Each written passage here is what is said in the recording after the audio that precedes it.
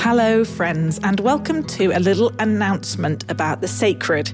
My name is Elizabeth Oldfield, and I have been hosting this podcast for 3 years.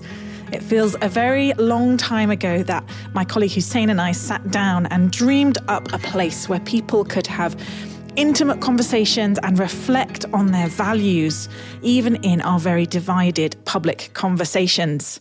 I have loved it. I have learned loads. I've had my horizons expanded, my views challenged, and I've actually made quite a number of friends along the way, which has been an enormous blessing. And like many of us, especially this year, I'm tired. It has been such a gift to be able to continue to talk to people through a wide range of amazing, although sometimes also frustrating, digital platforms. But although it's been a gift, I think it's important just to acknowledge that it's just not quite as good. It's not quite as intimate, not quite as human. I miss being able to see faces and gestures and really connect. And it's also just way more exhausting to get a quality conversation without being in the same room.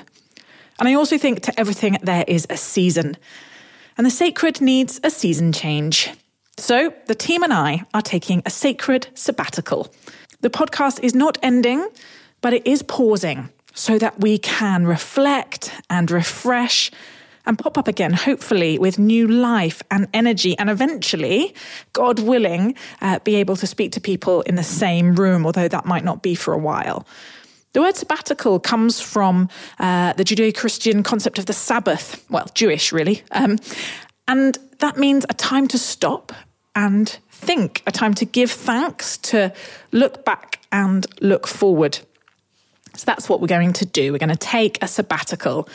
And while we're doing that, we would absolutely love to hear from you. So in the show notes, you will find a questionnaire, a link to a questionnaire. It'll take just a few minutes to fill in. And you can give us some feedback on the show. You can tell us what you think is working, what we can improve on, and really help us as we reflect about what the future holds. We'd also love a smaller group of listeners to gather for a virtual focus group where we can really discuss how the podcast can be most fruitful into the future. So if you'd be up for giving up an hour to sit down with me and the team, please indicate that on your questionnaire and we might well be in touch.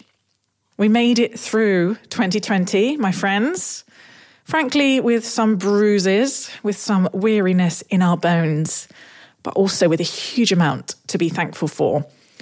We expect to be back sometime in February, and we'll obviously keep you updated about that on our social channels. So keep following those. Do check out our sister podcast, Reading Our Times. There are 8 fabulous, rich, informative episodes available for you to listen to.